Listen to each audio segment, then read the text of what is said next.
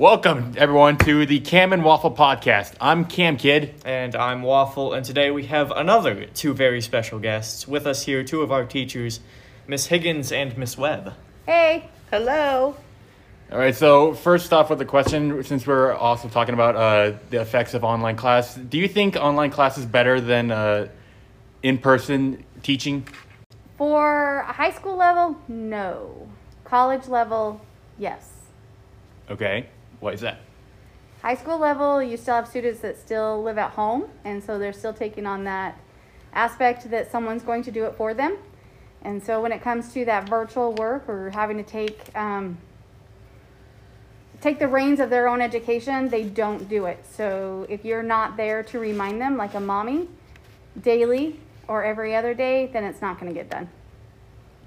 And what do you think what are the disadvantages and advantages for online classing compared to regular in-person? Well, I think some of the online classes, or some of the classes in general, work well in online because the kids can go in at any time, especially in our pandemic where we've had kids home sick with COVID. They can go on anytime and get their work, see videos, still see the lecture, still interact, even if they're at home. So I think in some aspects, some classes work well. And of course, obviously if you have like a shop class or welding or anything like that, you definitely probably can't do those classes online.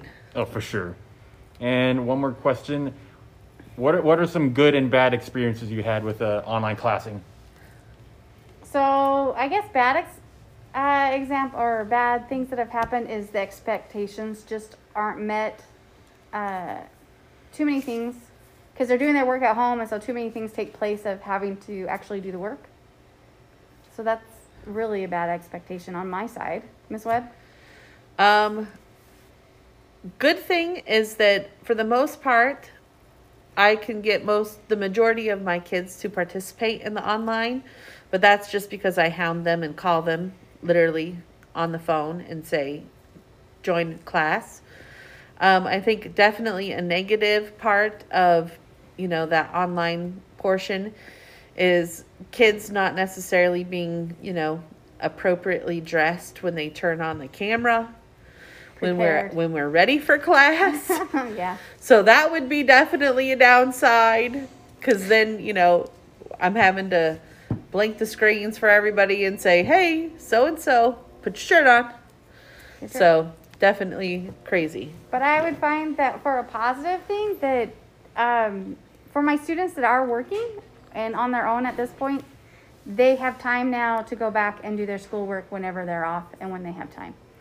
So it's not a 8 to 2, I have to do this. It's when they have time they can get to it. Yeah. I have just a quick follow-up question for you guys. With the sort of, taking responsibility, do you think that should be the student's job, the teacher's job, or the parent's job? Or a mixture of all three? It's definitely a mixture of all three. As a teacher, it's my responsibility to make sure you have the tools, resources, and time allotted to do what I set up. But it should be the student's responsibility to make sure they're using my resources, time, and materials allotted for them. And the parents, they need to still baby their children because they're not used to being the college life or adult or on their own yet. Yeah, and definitely as not only as teachers, but as parents of little ones that we've had, I go home and I still do homework with my kids.